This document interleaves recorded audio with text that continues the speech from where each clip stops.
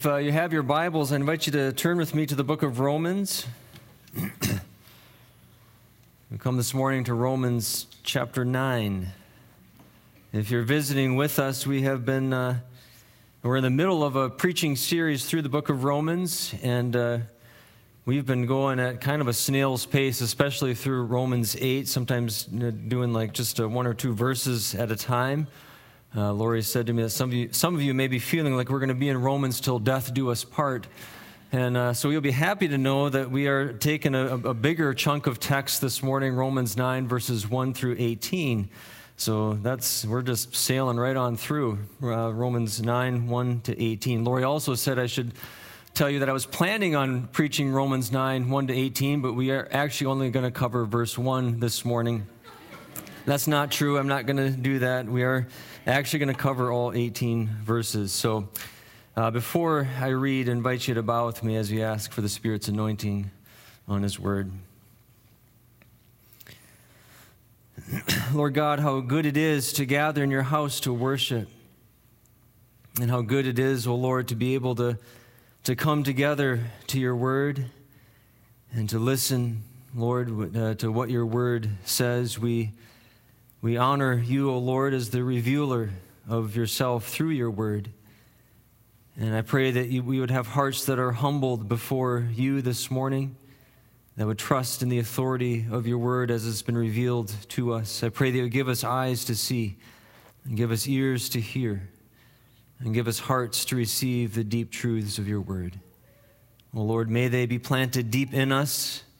May you give us not only a deeper understanding of this difficult and mysterious doctrine of election, but Lord, may you draw those of us who need to be assured into a deeper assurance.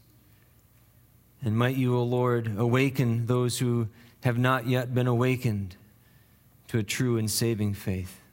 In Jesus' name we pray. Amen. I invite you to stand if you're able for the reading of God's word this morning.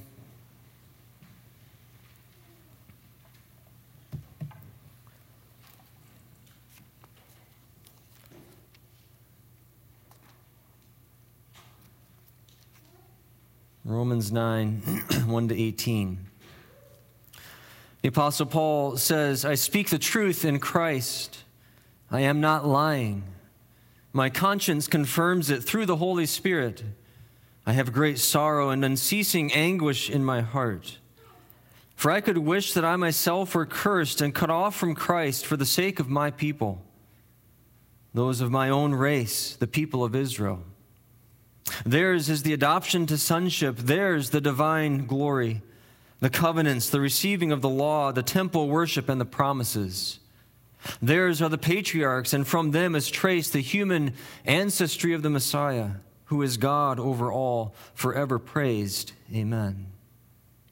It is not as though God's word had failed, for not all who are descended from Israel are Israel, nor because they are his descendants are they all Abraham's children. On the contrary, it is through Isaac that your offspring will be reckoned.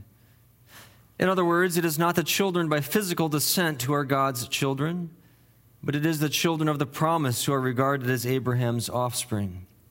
For this was how the promise was stated, at the appointed time I will return and Sarah will have a son. Not only that, but Rebekah's children were conceived at the same time by our father Isaac. Yet before the twins were born or had done anything good or bad, in order that God's purpose in election might stand, not by works, but by him who calls, she was told the older will serve the younger. Just as it is written, Jacob I loved, but Esau I hated. What then shall we say? Is God unjust? Not at all. For he says to Moses, I will have mercy on whom I have mercy, and I will have compassion on whom I have compassion. It does not therefore depend on human desire or effort, but on God's mercy. For Scripture says to Pharaoh, I raised you up for this very purpose, that I might display my power in you, and that my name might be proclaimed in all the earth.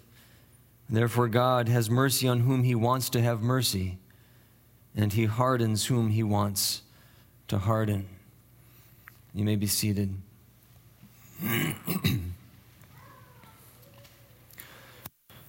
A few years ago, we were at a miniature golf course in Door County, and it was one of those warm, sunny, beautiful, late summer days. And out of the blue, the wind came up and the sky turned dark, and the temperature dropped about 20 degrees. It was the most dramatic and sudden shift in weather that I've ever experienced. And that's kind of how I feel this morning as we transition from Romans 8 into Romans 9. Although, of course, it has nothing to do with the weather, we see that same kind of sudden and dramatic shift. Romans 8 took us to the soaring heights of all these spiritual blessings in Christ that we've been looking at the last several weeks. No condemnation, children of God, co-heirs with Christ, the hope of glory, more than conquerors.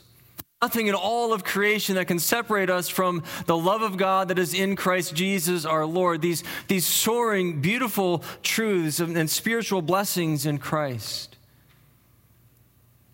And then we get to Romans 9. And there's this dramatic change in tone that the mood completely shifts. Paul goes from these soaring heights of triumphant hope and assurance in chapter 8 to what he describes at the beginning of chapter 9 as great sorrow and unceasing anguish in his heart. And the change is so sudden and so abrupt that some biblical scholars see Romans 9 through 11 as a sort of extended parenthesis in the letter, as sort of a digression. They see the book of Romans as 8 chapters of gospel in the beginning and 4 chapters of application at the end, and then this puzzling digression in between. Others see Romans 9 through 11 as sort of a traveling sermon that Paul had written and preached in other churches and just sort of plugged it here into Romans because he didn't know quite where to put it. And as we'll see, all of those theories are, I believe, false. These chapters are not a parenthesis. They're not a digression. They may or may not have been a sermon that Paul had used, but whatever it was, he, with intention and purpose, put them at this place in his letter. They're integral to his theology and his purpose in writing the book of Romans. Now, the reason for this shift in mood is a problem that is close to Paul's heart. And the problem revolves around the people of Israel and God's sovereign choice in election. And we're gonna linger here for a while in Romans 9 through 11, this doctrine of election and how that plays out with Israel. But the problem revolves around Israel and God's sovereign choice in election. And as we'll see, that this problem calls into question the very character of God. And so as we walk through this text together this morning, we'll see first the problem that causes Paul such deep anguish, and then we'll see 2 questions about the character of God that this problem elicits, and then we'll end with 3 responses to Paul's teaching. So 1 problem, 2 questions, 3 responses. So we begin with the problem.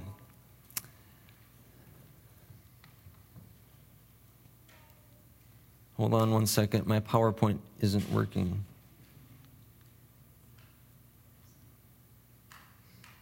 Let me try this again.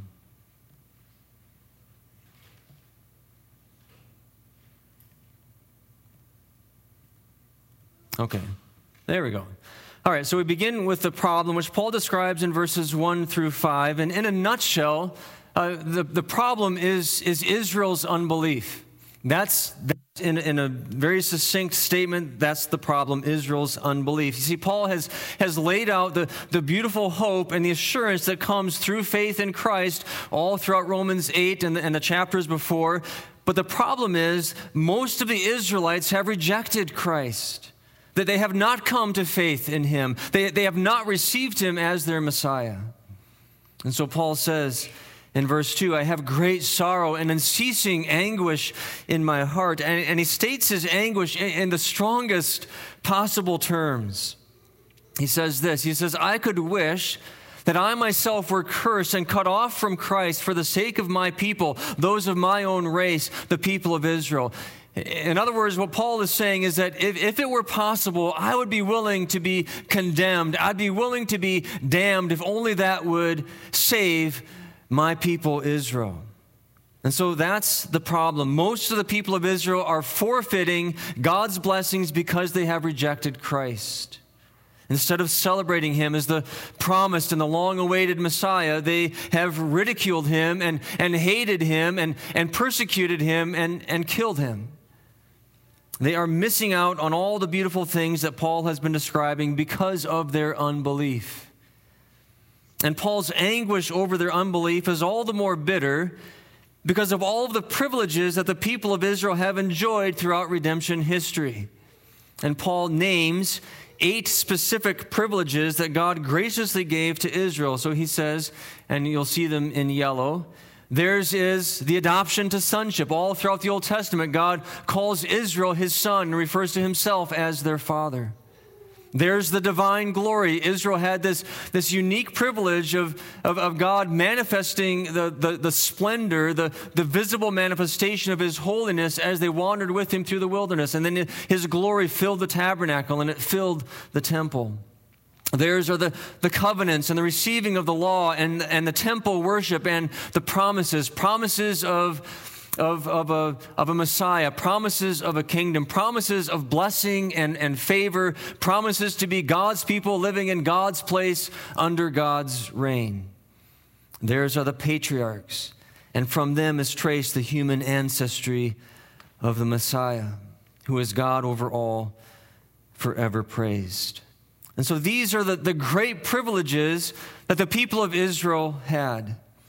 They had a front row seat as God carried out his redemption program through them. If anybody was going to have an automatic in to this next stage of redemption in Christ, it should have been Israel. They've been there for the ride all along.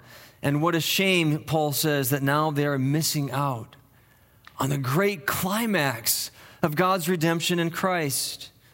So this is the problem that causes Paul such deep sorrow and anguish. It is the problem of Israel's unbelief.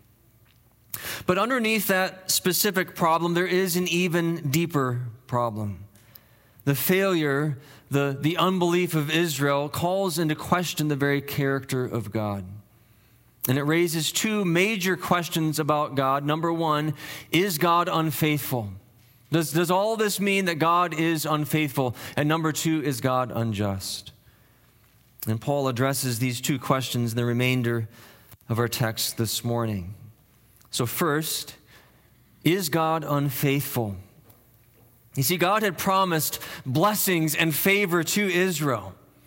Did he fail to follow through with his promises? Did he fail to keep his word? And Paul answered that question in verse 6 when he says, it is not as though God's word had failed. So God is not unfaithful. His word has not failed. His word, in fact, always accomplishes the purpose for which he sent it and the purpose for which he ordained it, as the prophet Isaiah has said.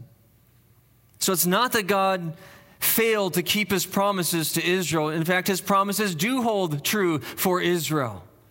But here's the critical thing that many fail to understand, and here's the critical thing that Paul needed his Jewish and Gentile audience to understand, and that is that God's promises to Israel were always meant to be fulfilled not in ethnic Israel, but in the true Israel, the spiritual Israel, the true children of Abraham through faith in Jesus Christ. Paul puts it this way. In verses 6 and 7, he says, for not all who are descended from Israel are Israel, nor because they are his descendants are they all Abraham's children.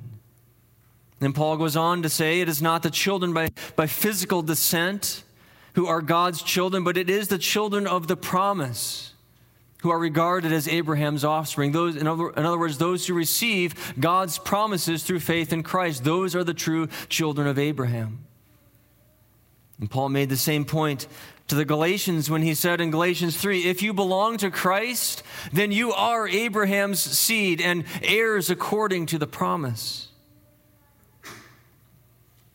Or as John the Baptist said to the crowds of Jews who came out to be baptized, he said, "Do not begin to say to yourselves that we have Abraham as our father. Don't begin to rely on your own physical ancestry and heritage, for I tell you that out of these stones God can raise up children for Abraham." Or as Paul said earlier in Romans, back in chapter 2, he said, "A person is not a Jew who is one only outwardly, and nor is circumcision merely outward and physical. No," he says, "a person is a Jew who is one inwardly, and circumcision is circumcision of the heart by the Spirit." You see, the point that Paul is making is that not all in ethnic Israel are true Israel. There is a distinction between Israel within Israel. There is the ethnic outward Israel and the true inward Israel. Not all physical descendants of Abraham are the true children of Abraham. Now I'll put this in, just tuck this in your minds for later on. God does have a plan for Israel as well, for ethnic Israel as well. There will be a plan to bring back many of the Jews to faith in Christ. We'll get there later on in Romans. But Paul needs us and needs his audience to understand this critical distinction between ethnic Israel and the true spiritual Israel. The true Israel is defined not merely by physical ancestry, but by those who truly belong to God. And so Paul's point is that God is not unfaithful. His word has not failed. It was indeed fulfilled in the true Israel. But this raises then a follow-up question, that is, if it is true that our identity as children of God is not a matter of physical descent, but is then, but a matter of this the spiritual reality, then what is the determining factor? So if you're not in by physical descent, then how is it that you are in? How does one get to be a true child of God? How does one come to be part of the true Israel? And Paul's answer to that question is that it's determined by God's sovereign choice. It is not determined by anything we do. It is something decided by the sovereign will of God. And to drive this point home, Paul uses the example of Jacob and Esau. He says in verses 10 to 13 that Rebekah's children were conceived at the same time by our father Isaac. So same mother, same father, same time, two babies growing inside their mother's womb. Yet before the twins were born or had done anything good or bad, in order that God's purpose and election might stand, that is not by works but by him who calls. That's the purpose of election. It's not by works, it's by God. It's initiated by God alone. Rebekah was told the older will serve the younger. Before they had done anything, before there was any that had even been born, just as it is written, Jacob I loved, but Esau I hated. Those are some of the most difficult words, I think, in Scripture. That last statement comes from the prophet Malachi, from Malachi chapter 1, verses 2 and 3. And there's really not a great way to soften it. It is an idiomatic expression that highlights, so that the point of this saying is that it highlights God's sovereign choice of Jacob as the recipient of his covenant favor and blessings. And so I think there, in some sense, there's a way that, it's the point is not God saying that I hate Esau. The point is God saying, I have set my electing love on Jacob and not on Esau. But what Malachi is saying and what Paul is reiterating here is that it's purely by God's sovereign choice. The point is that God set his electing love on Jacob and not on Esau. He passed over Esau. And the basis of this choice was not on anything that Jacob or Esau had done, for it was made before they were even born. It was a choice based entirely and completely on the sovereign will and purpose of God. So this is how true children of God are determined. It is by God's sovereign choice. It was his sovereign will and purpose to set his saving love on some of the Israelites, but not all of them. And so God is not unfaithful. His promises to Israel have not failed. His promises are fulfilled in the true Israel, which is determined not by physical ancestry, but by his sovereign choice. Now, that then, when we begin to digest that, it raises the second major question, which not only, especially Paul's original audience, but in our own hearts and minds as well, and that is, well, is God then unjust? It kind of seems like it's a hard thing to digest. Is God unjust? If God, in his sovereign will, chooses some but rejects others, doesn't that make him unjust? Paul says in verse 14, what then shall we say? Is God unjust?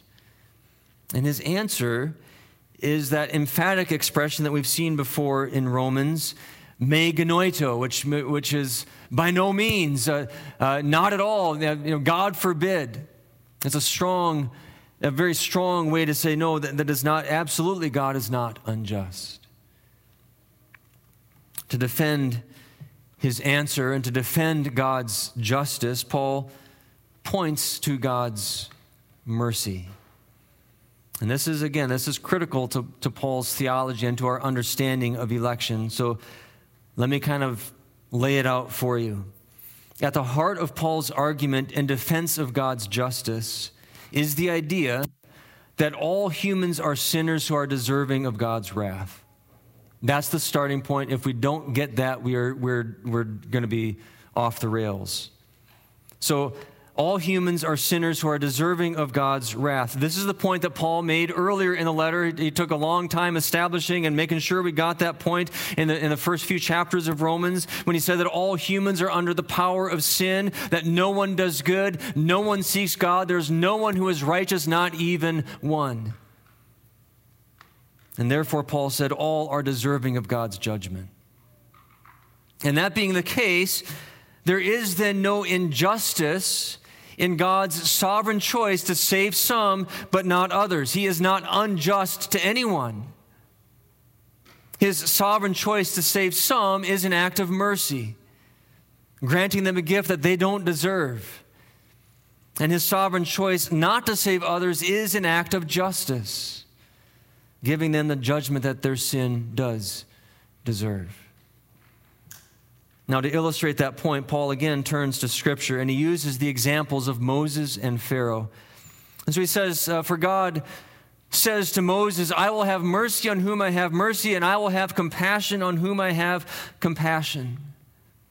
Now, in this saying to Moses on Mount Sinai, God was revealing two things. Number one, that mercy is central to God's character. My name is mercy, God said, and the name is an essence, the very essence of his being. And so mercy is central to the very being of who God is. That's the first thing that God was revealing. The second thing was that God exercises his mercy by his sovereign choice. He is not moved to mercy by the works of those to whom he gives it. In fact, the context of this saying to Moses, which is from Exodus 33, the context makes that very clear. That has nothing to do with the objects of his mercy. The context is this: the people of Israel. So Moses had gone to meet with God on Mount Sinai, and he was gone for 40 days, and the people of Israel got restless, and they got impatient, and so they had Aaron fashion them a calf, and they turned to they were just reveling in their idolatry at the foot of the mountain. Well, Moses is gone, make us a calf, and we'll worship that in God's place. That'll kind of represent God, and we'll still be worshiping God, but we'll just do it through this calf, which is a very clear violation of God's will. So they're reveling in idolatry at the foot of the mountain, and God says, I want nothing to do with them. I'm done with them. He was so angered by their idolatry, and Moses pleaded with God to relent. And God relented and promised that he would stay with them and continue to go with them. And it was out of that context that God said to Moses, I will have mercy on whom I have mercy. And I will have compassion on whom I have compassion. Even on these people who are right now, at this moment, at the foot of the mountain, reveling in their idolatry. There was nothing in them that would have moved him to mercy. And so God's decision to stay with them and to show them mercy had nothing to do with any good he saw in them. It is by his sovereign choice that he has mercy on some, not giving them the judgment that they deserve. Because they deserve judgment. But Paul goes on to say that others do get the judgment they deserve. He mercifully saves some from their hell-deserving sin, and he justly leaves others in their hell-deserving sin. Paul uses the example of Pharaoh. And he says this, "For God says to Pharaoh, I raised you up for this very purpose, that I might display my power in you, and that my name might be proclaimed in all the earth." Now, if you remember the story of Pharaoh, Pharaoh was holding God's people in bondage in Egypt, and God raised up Moses to lead them out. And we read in Exodus how Pharaoh hardened his heart towards God's saving purpose for his people. He would not listen to God's message. It came to him again and again, and he would not listen to the message. He would not let God's people go. But as we see in the Exodus account, behind Pharaoh's hardening of his own heart was the sovereign hand of God. For sometimes in the Exodus account we read that Pharaoh hardened his own heart, and sometimes in the Exodus account we read that God hardened his heart. And of course both were true. The hardening of Pharaoh's own heart makes him culpable for his own sin, but in the end, his hardening was ultimately a matter of God's sovereign choice. I mean, God could have softened Pharaoh's heart, but he didn't. He left him in his hell-deserving sin and gave him over by his sovereign choice to his own hardened heart. And he did this to fulfill his own sovereign purpose. There was a purpose that God had in mind. And so he, by his sovereign choice, hardened Pharaoh in his own hardening to fulfill his purpose. And so Paul concludes that therefore God has mercy on whom he wants to have mercy, and he hardens whom he wants to harden. It's all entirely and completely in the sovereign will and purpose of God. So is God unjust? No. Not at all, Paul says. By his sovereign choice, he deals with all people. Either, the only two options are either in mercy or in justice. We can think of it this way.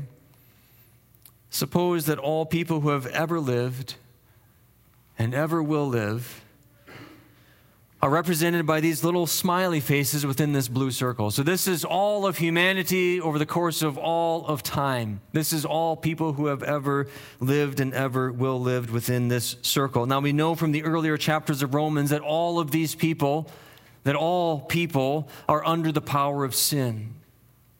All have sinned and fall short of the glory of God. All are by nature rebels against God and deserving of his judgment. If God deals with these people justly, they will all be condemned.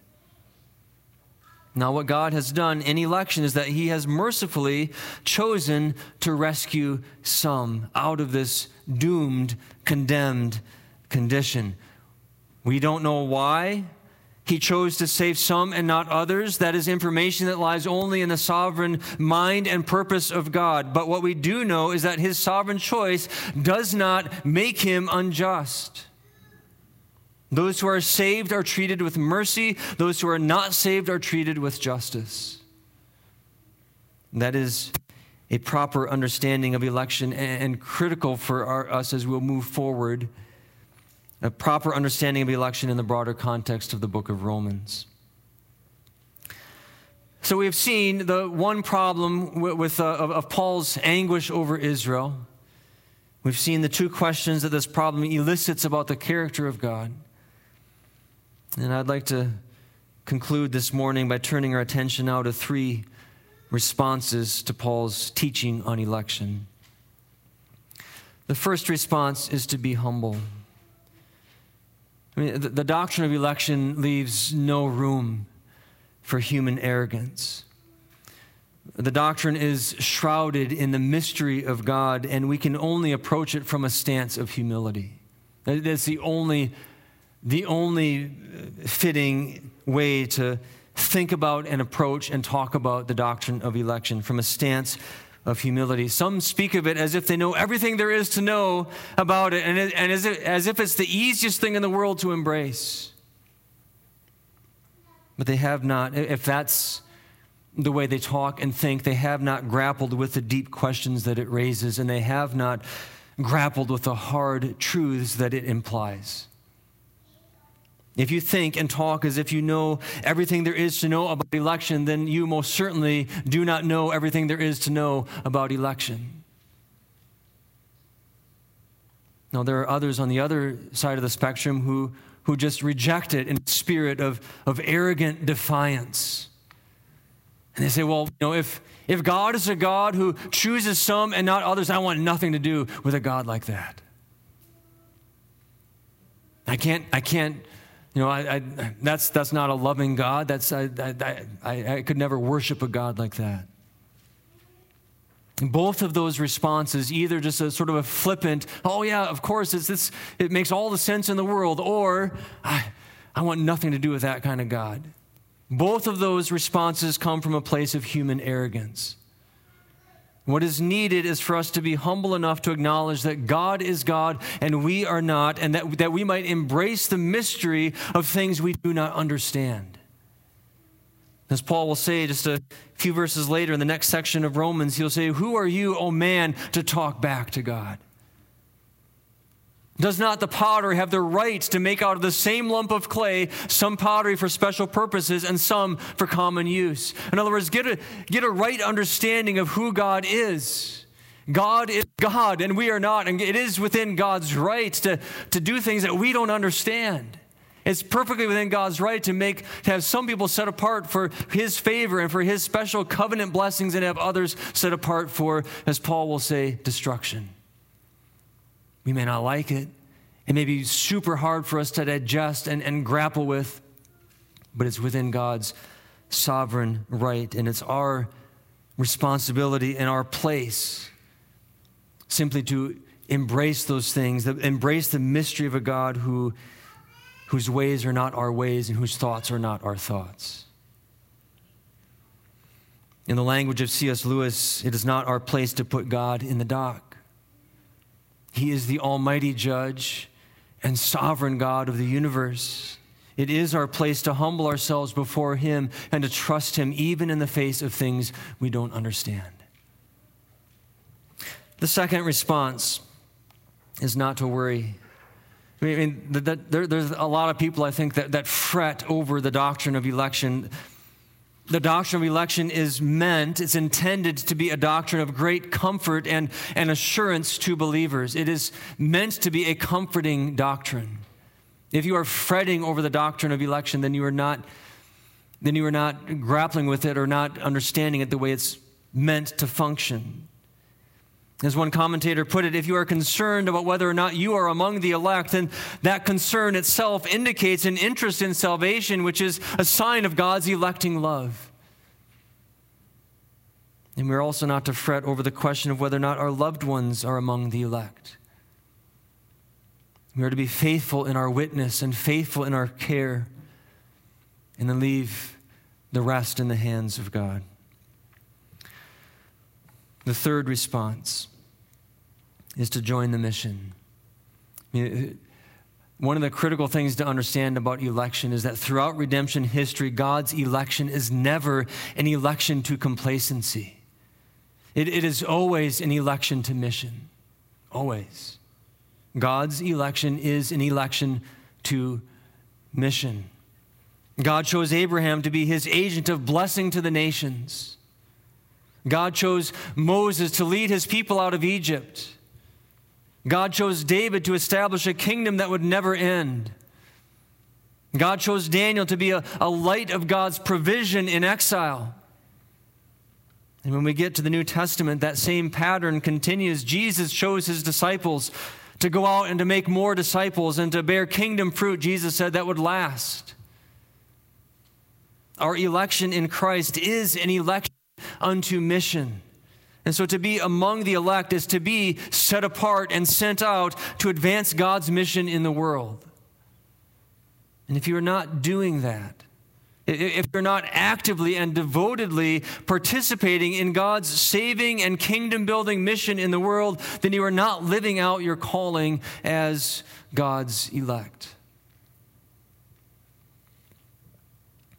So in the end, as in all acts of redemption. And as we prepare for communion this morning, this doctrine of election leads us to the cross. Again, as do all doctrines tied to redemption. So it was at the cross, through the blood of Christ, that God secured his chosen people in the unbreakable grip of his love. It's at the cross that we find the deepest answers to Paul's two questions in our text this morning. Is God unfaithful? Well, the cross is dripping with proof of God's faithfulness. Is God unjust? The cross stands as a powerful display of his justice to some and his mercy to others. We see at the cross the incredible display of God's justice and mercy together. We see the cross dripping with his mercy. So we can say, those who are in Christ can say with the psalmist in Psalm 103, that God does not treat us as our sins deserve, for as far as the east is from the west, so far has he removed our transgressions from us. And so praise be to the God of election, the God of faithfulness and mercy, who has rescued us for his glory. Let's bow together.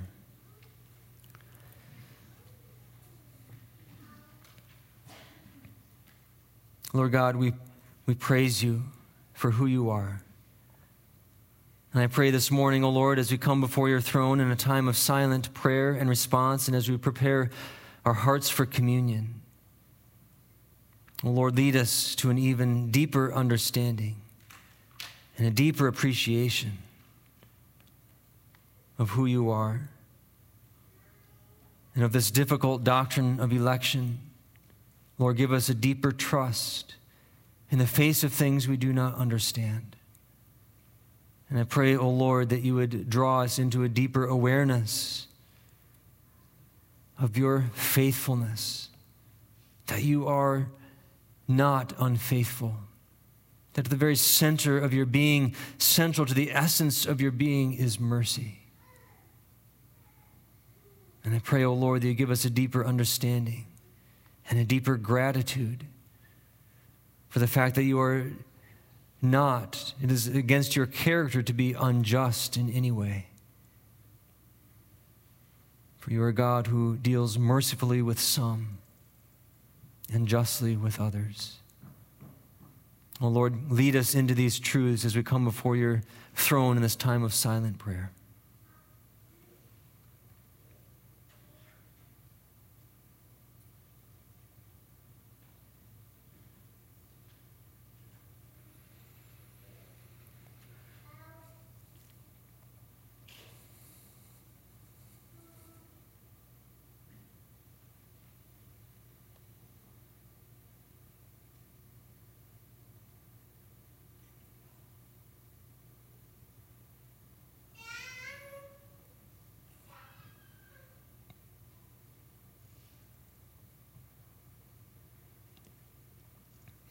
Lord God, as we come forward for communion this morning, I pray, O Lord, that you would fill us with your Holy Spirit. And I pray, O Lord, that you would lead us to the cross of Jesus Christ, that we might see more clearly and receive more deeply the cross as the means by which you, O Lord, have secured your chosen people in the unbreakable grip of your love.